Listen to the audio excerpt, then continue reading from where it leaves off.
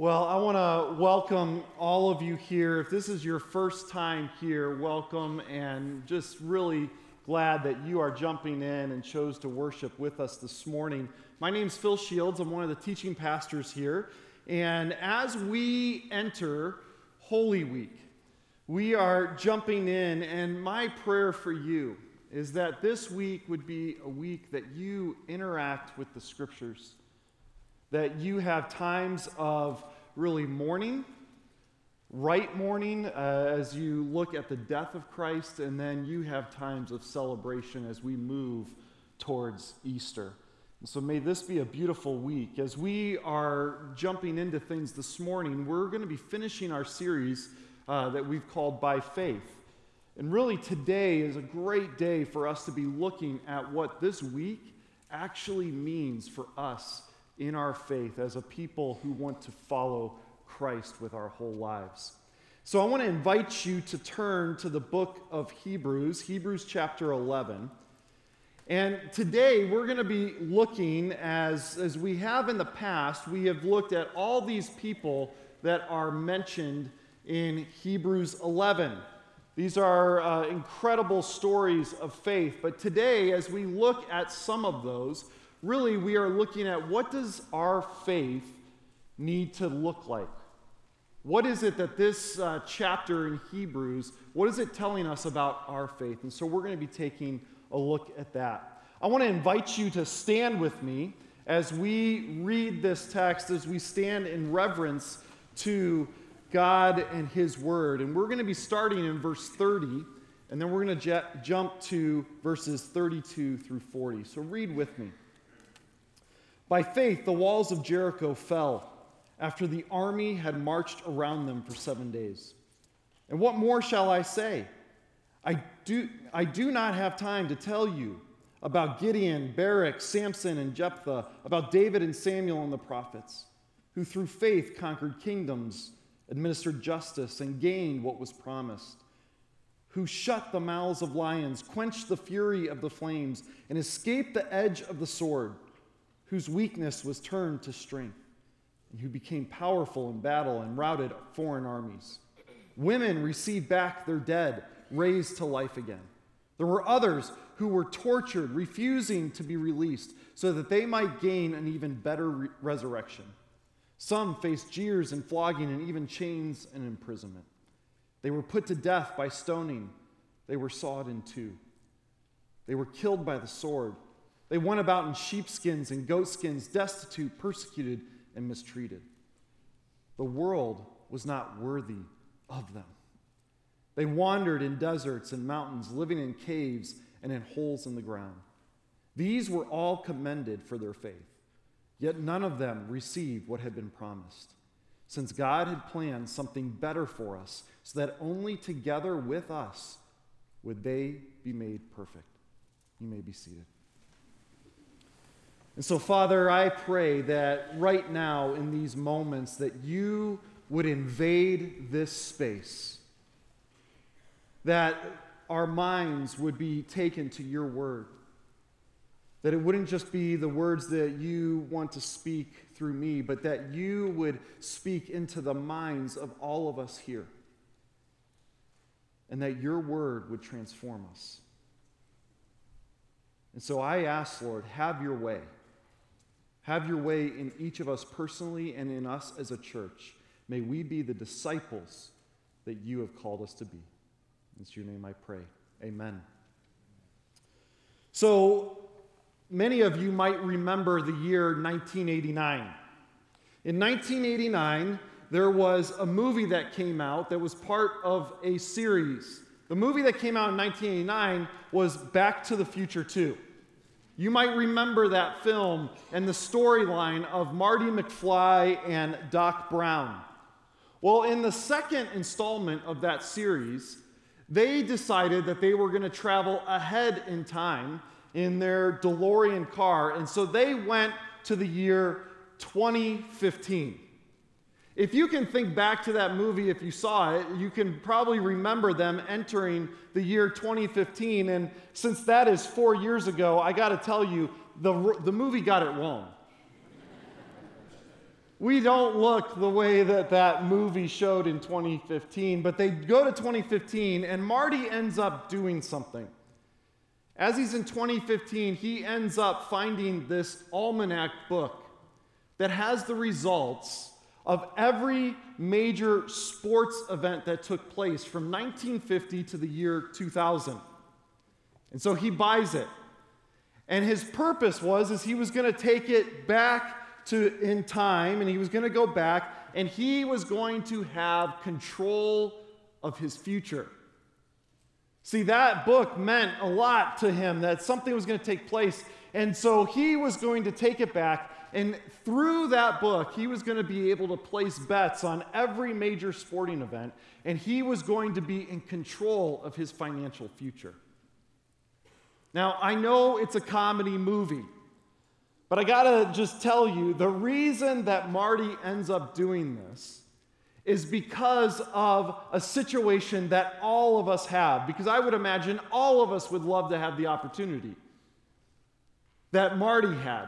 And the reason for that is because Marty ended up having a situation going on within him, and he was struggling with prideful control.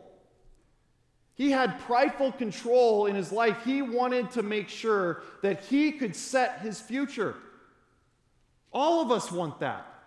We want to have control of our life, and we want to set the course of our life, the direction that we want, and we desire to have that. And so as you watch that movie, you see that that little purchase really had great ramifications. It reveals the heart of what's happening in humanity. That we want to have control. And the problem with that, and the problem in that movie, is that it's absolutely unrealistic. We can't have that type of control. And I might need to remind you this morning, the reason we can't have that control is because we are the creation, we aren't the creator. See, when you are the creation, you don't get to have that control in your life. So what tends to happen is that when we are in control, what ends up happening and invading the space of our mind and our life is that fear and forgetfulness come in. Fear enters, and fear is really looking at things and saying we don't know what lies ahead, and so we fear what is coming. And forgetfulness jumps in, and it makes us forget the promises of God that were given before we were ever in existence. And so fear and forgetfulness want to invade, and that pride of control in our lives ends up coming. And so what happens is that when life gets hard, and when life is a struggle, we have to understand who we are and what we believe will be challenged. Who we are and what we believe is going to be challenged. And for some of you, you're entering here this morning, and life is hard. Life is a struggle, and so this aspect of faith in your life is kind of churning, and you're not sure what is taking place, and so you want this control, and it's not there. And I got to tell you, the writer of Hebrews is writing to a group of people who are being bombarded and whose faith is being challenged. The writer of Hebrews is seeing that the challenge that's happening with these people is that they are being tempted to turn back to Judaism because life is wearing them out. Persecution, struggle, people that are against them, families being separated because of what they are believing, and people are being worn out. And so their faith is being challenged. And I would imagine that for some of us in this room right now, we are going through that very same thing. Or maybe you have come out of that season, or down the line, life is going to hit you, and you're going to be going through this season where your faith is challenged. And you're going to have this temptation of turning back. And the reason for that is because the desire when life gets hard is that we please ourselves and we seek comfort. We seek comfort in the temporary rather than the eternal. That's when the forgetfulness comes in. And I got to tell you that if you are a follower of Christ, if you're following him with your life, you aren't called to seek comfort. You're not called to seek the temporary relief in your life. You are called to please the Creator. You're called to please him. And so really what my desire as we look at this text is that you would see this morning and that this would become very real, that the truth that we need to understand in our life as we look at Hebrews 11 is that the life that pleases God, the life that pleases him, is the life that obeys the gracious will of God. The life that pleases him is the life that obeys the gracious will of God. And so if we say that we are a disciple, I'm praying that for you and for me, that obedience becomes an incredibly beautiful thing. You might be saying, well, how is that the case? And I want you to jump back to the beginning of this chapter. In Hebrews 11, in verse 1, we start to read this, and I want you to see 3 verses right at the beginning. Verses 1 and 2 say, now faith is confidence in what we hope for and assurance about what we do not see. This is what the ancients were commended for. And then jump to verse 6. It says, and without faith, it is impossible to please God. It's impossible. Because anyone who comes to him must believe that he exists and that he rewards those who earnestly seek him. See, as a follower of Christ, our role, our purpose in life is to please him, not to gain salvation or not to gain favor with God. We already have that through grace, but we are called to please him because our life is about transformation and proclamation.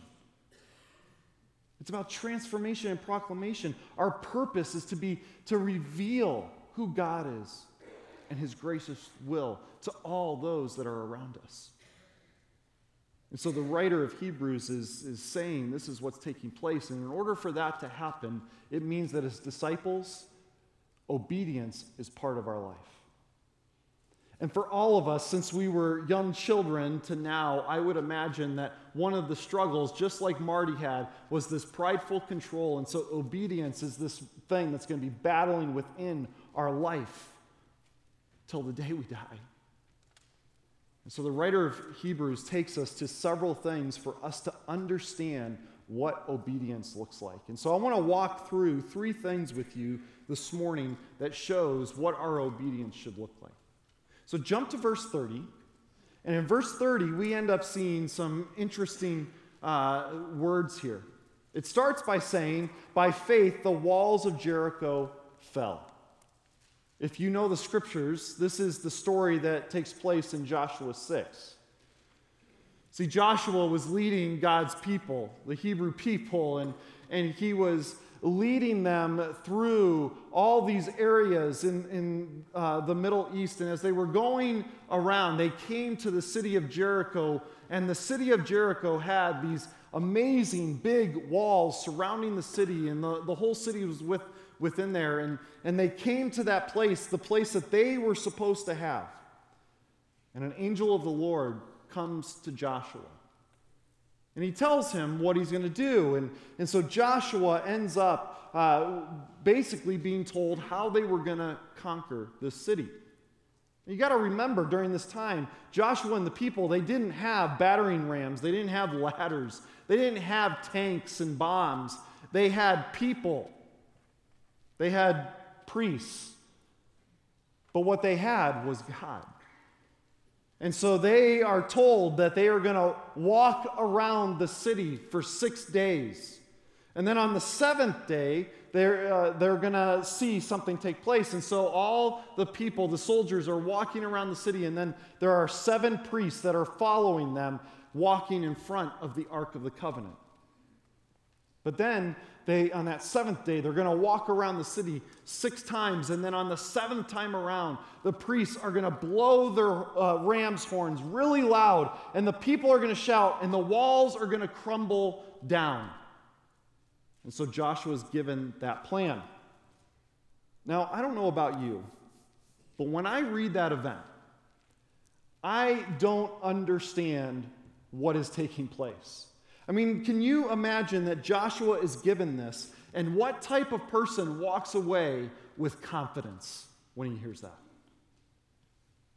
I mean, can you imagine Joshua? He enters back. Men, you are not going to believe this. We have the best plan ever. Here's what's going to take place. We're going to walk. Yeah, we're going to walk, and we're going to walk around this city. And the best form of attack that we're going to have is these priests, these 7 priests, they're going to blow a horn. I mean, this is going to be amazing. And so he is taking this back and he's saying, this is what's going to take place. Now, when you read that, if we're honest, that plan is insane. It's wild. It's crazy. It's a plan that none of us in this room would come up with. None of us. But yet, it's the plan that Joshua is given. And I got to tell you that I would imagine that Joshua had some fear, but he also had faith. And what ended up driving the action that he took was his faith, not his fear. And the reason is because Joshua knew he was to please God. He was a man that was following God. And it's why we have to understand that obedient faith trusts God even in the face of uncertainty.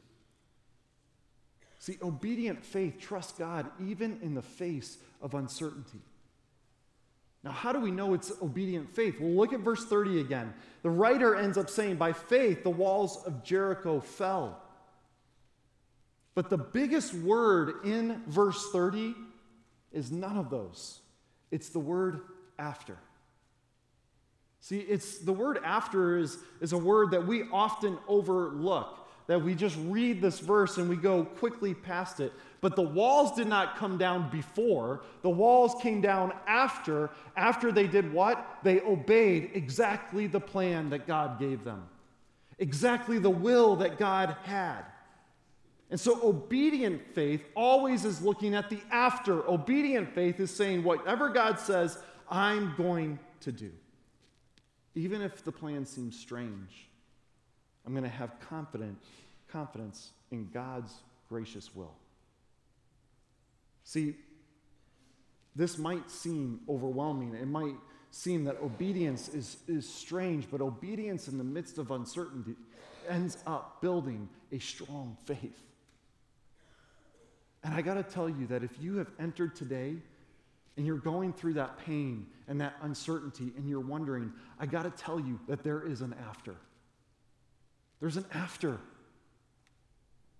And God does the most beautiful things in the after. But you have got to take the first steps of obedience. And so, as Joshua did, he ended up taking those steps. See, what we have to understand is that we love the crisp, clean, the comfortable, easy plans. We love those. Those are the ones that we want to follow. And so this event in Joshua 6 goes against everything that we want in our Western culture. See, if something is costly, if something is hard, we end up putting the brakes on and we say, let's find a different way. We got to find an easier way. But throughout the scriptures, we find that the faith in God, that people putting their faith in God is costly, but it's also beautifully courageous. And the same thing applies to us today. See, here's the deal. When we read Scripture, we start to think that Joshua had these major faith decisions that he had to make every day of his life.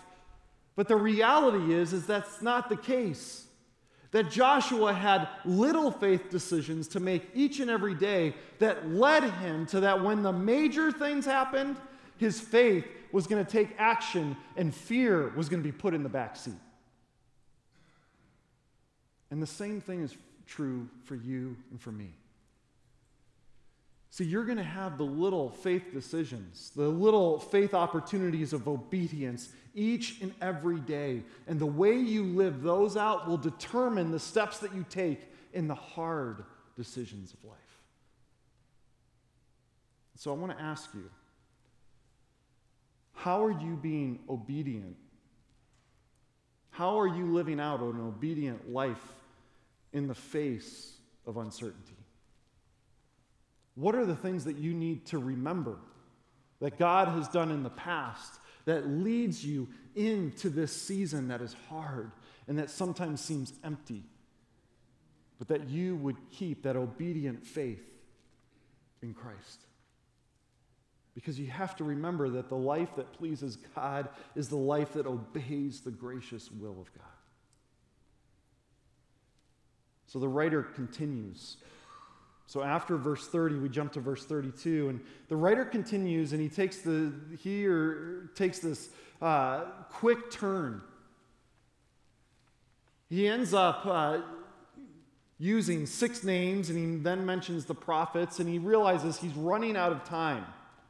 He's writing this, and the time is running out, and so he has to get through things quickly. Now, it's amazing that the writer figures this out at chapter 11. Okay? But he's got to get some more words in, he's got to say some other things. And so in verses 32 through 38, we see some amazing items mentioned. Amazing things take place. So what I want you to see in these verses is that obedient faith works in a variety of circumstances. In a variety of circumstances and in a variety of seasons of life. And the reason I say a variety is because we can fall into the thinking that a life with God, that the moment that we gave our life to God, that our life was to be comfortable, free from pain, that we were to improve and we were to look great in front of everyone that comes in contact with us. And the reality is that our faith in Christ isn't about comfort and self-improvement. See, our faith in Christ is about transformation and proclamation in every season that we live. Our faith is about walking with God through those seasons and understanding that His grace radically transforms every view we have and every circumstance. And so the writer shares these names. And what my prayer is that you read Hebrews 11 and you see what it was written for. See, we can look at this and say, well, Hebrews 11 is full of people of extraordinary faith, and those people had so much incredible faith. I can never be like them. And I got to tell you, if you think that way, that is exactly why Hebrews 11 was written. See, if you look back, this was written because people were falling away from the faith. They were being tempted to turn back. And so the writer is putting all these names in and saying, these are the messiest, sinful, faithful people, just like you and me. And you need to take comfort in what has taken place. And so these reminders are happening. And the reason this is important is because we have to understand that God's going to work in 2 different ways through our circumstances. The first one is that we're going to see, at times, immediate results. Immediate results. Think about this. The name that we see here is Gideon. I don't know if you know Gideon's story, but Gideon was a frightened farmer.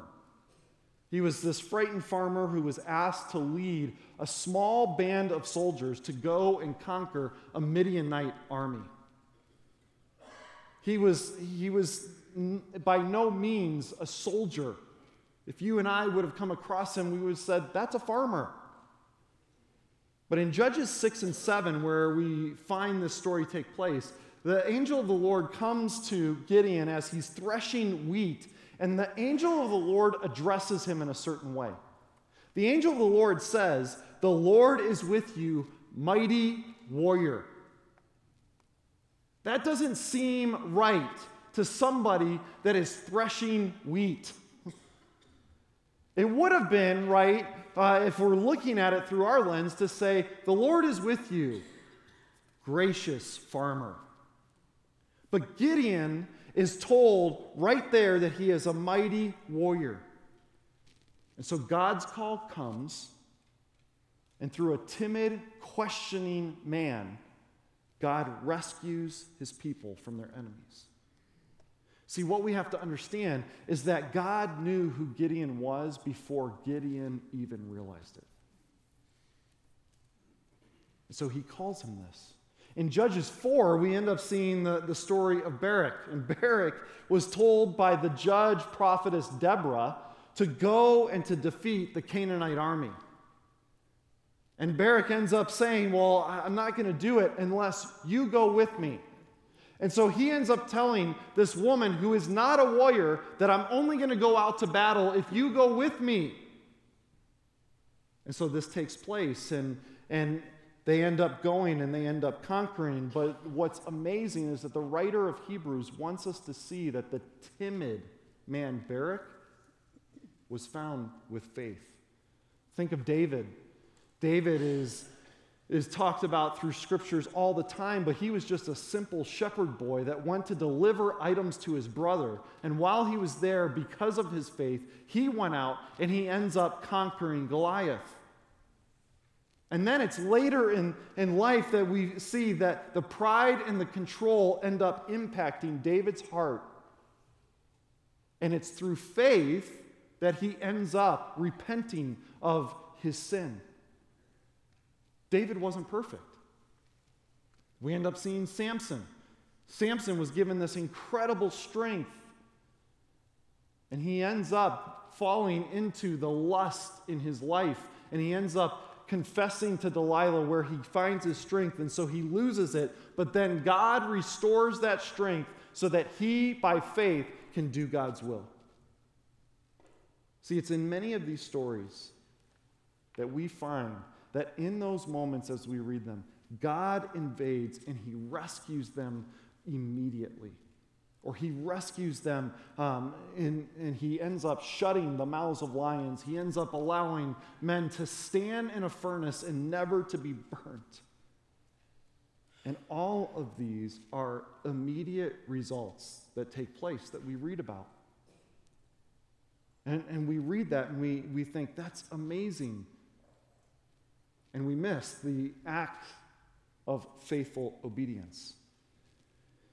So the reality for us today is that at times we're going to look at our circumstances and we're going to look at it and say, well, I want the immediate result. And I got to tell you, there will be times that God moves through your faith in an immediate way. Like me, you might have this on your phone, but I have the Starbucks app on my phone. I am not a morning person. And so I love my coffee. And so there will be mornings that I'm leaving, and as I'm leaving the house, I'll hop on my app, and I'll end up ordering my coffee. And so I'll go to the Starbucks, and through that app, I'm putting my order in. And as I get to the store, I walk in, and it's there on the counter with my name on it. And what's beautiful is because of the app, I get to go in, get my coffee, and never talk to anybody. See, as a person that doesn't necessarily like mornings, why would I want to do that? But what ends up happening is I end up putting that in, I get my coffee, and I go about my day.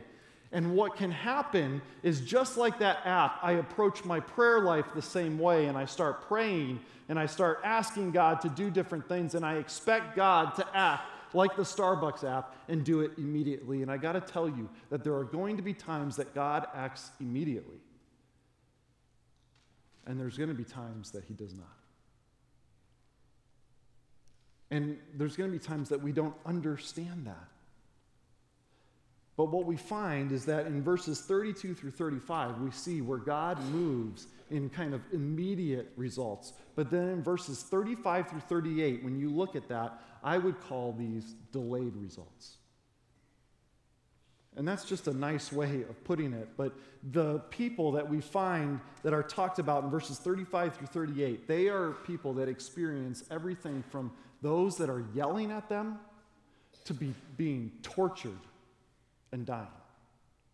The whole gamut of hard things. It's thought that the prophet Isaiah, the one that we read about during Christmas time, that prophesied about the coming Messiah, it's believed that he was sawed in half and that he died that way. See, there are some that weren't rescued from their earthly pain, the pain that seems unfair. The results were delayed, but what the scripture says is that they were commended for it. It says that they were commended for it. And what we have to understand is what these people experienced was not because they were doing something morally wrong. What they experienced and what they took, the pain that they received, happened because of their obedient faith. Now that's hard.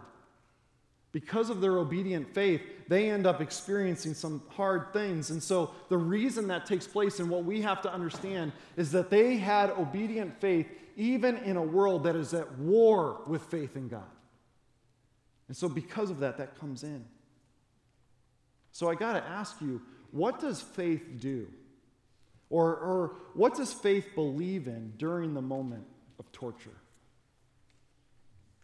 What does it believe in? Does it believe that if God loved me, he would rescue me right now? I got to tell you, no.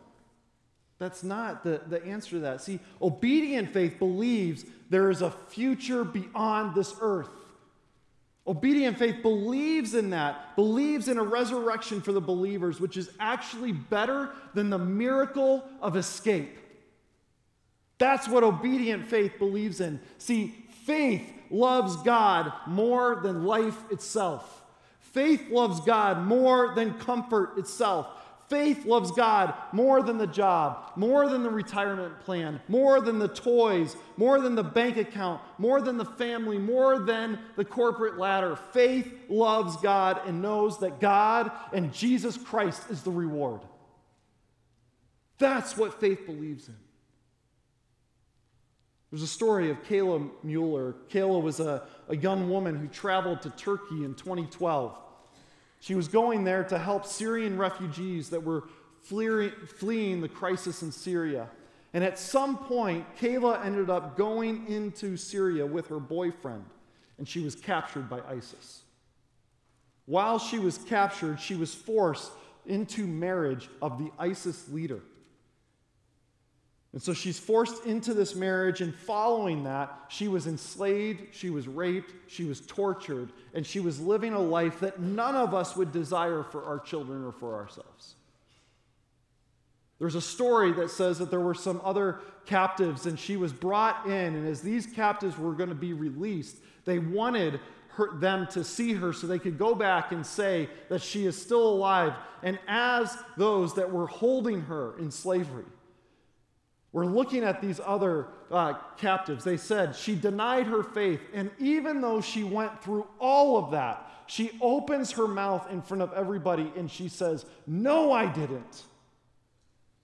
I still have faith in Jesus Christ."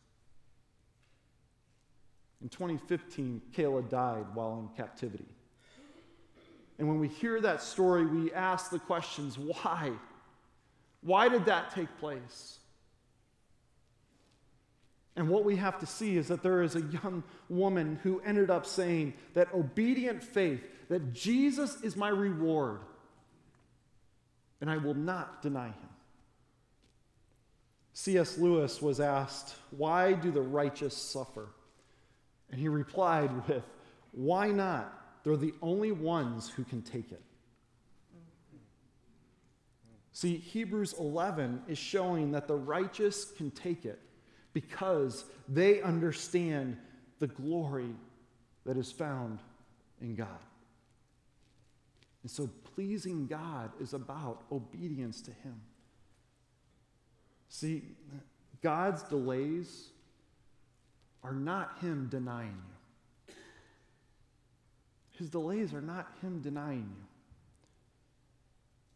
I believe Isaiah had it right in Isaiah 40:28.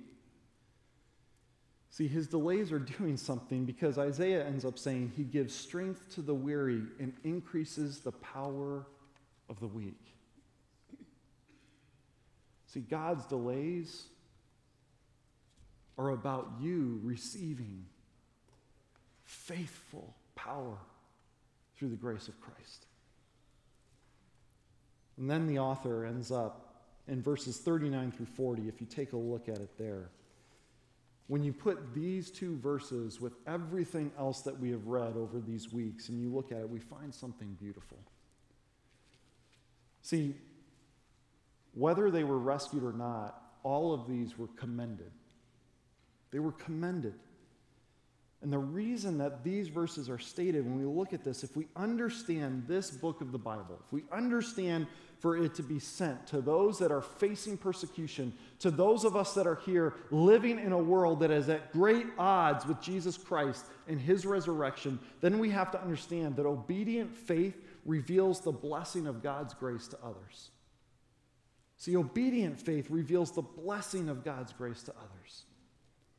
And so the lives and the stories that are passed on are there to encourage us, to build us up in the midst of every season we live in. And your life is the same. Are you living in a way of obedient faith so that you will be commended, so that you are encouraging, that you are ending up being a piece of the legacy of faith that we find in Hebrews 11? The faith they lived and the faith we have ends up putting our hope in a resurrection. The ones that were in the Old Testament were waiting for a Messiah. The Messiah has come and we are living after that. And so our hope is found and we are made complete as one family because of the work of Jesus Christ on the cross and his resurrection. And so because of that, we should be blessed by that. And because of that blessing of grace, we have this opportunity to live in obedient faith. And so how are you passing that on? See, the life that pleases God is the life that obeys the gracious will of God in every season, in every circumstance. And so if we're going to have obedient faith, this means that we must take obedient action. Just like it says in verse 6 that we are to please God, meaning that disciples are doing something. I want to give you three things real quickly that I believe that as we look at Hebrews 11, this leads us to the action that we take. And the first thing is this: love the Scriptures daily. Love the Scriptures daily. As you love the Scriptures daily, you read about this, and this is what encourages you to take action, to be obedient, and so love them daily. The second thing is to surround yourself with other disciples. I want to encourage you, get into a life group where you talk about the seasons that are just incredibly hard and you celebrate the seasons that are incredibly good and you say God is good in all of it, and you remind one another that Jesus is the reward, not the items that are on this earth, and that you do that together. The last thing is that you would remember that the power of faith in Christ is more powerful than your fear. That there is power in faith. And so when your faith interacts with your fear, it ends up radically transforming the situation. It means that when you are in a good season, you might be seeing that God has rescued you from something. Or you end up seeing your hard season from a new perspective and you say that God is still present. And you understand that there is power in the faith that you have in Jesus Christ. And so I pray that we would be disciples, that we would be a community, that the life that pleases God is the life that obeys the gracious will of God, and God's disciples would move in that obedience, and that we would see God's hand in the situations, the circumstances, and the people around us. And may he be glorified. Let's pray. Father, I thank you for who you are. And I pray, Lord, that we would be disciples that follow you with our whole life, that we would take obedient action, that we would understand that in the good and in the bad, we are called to this. So we give you this. We ask that you move. It's your name I pray. Amen.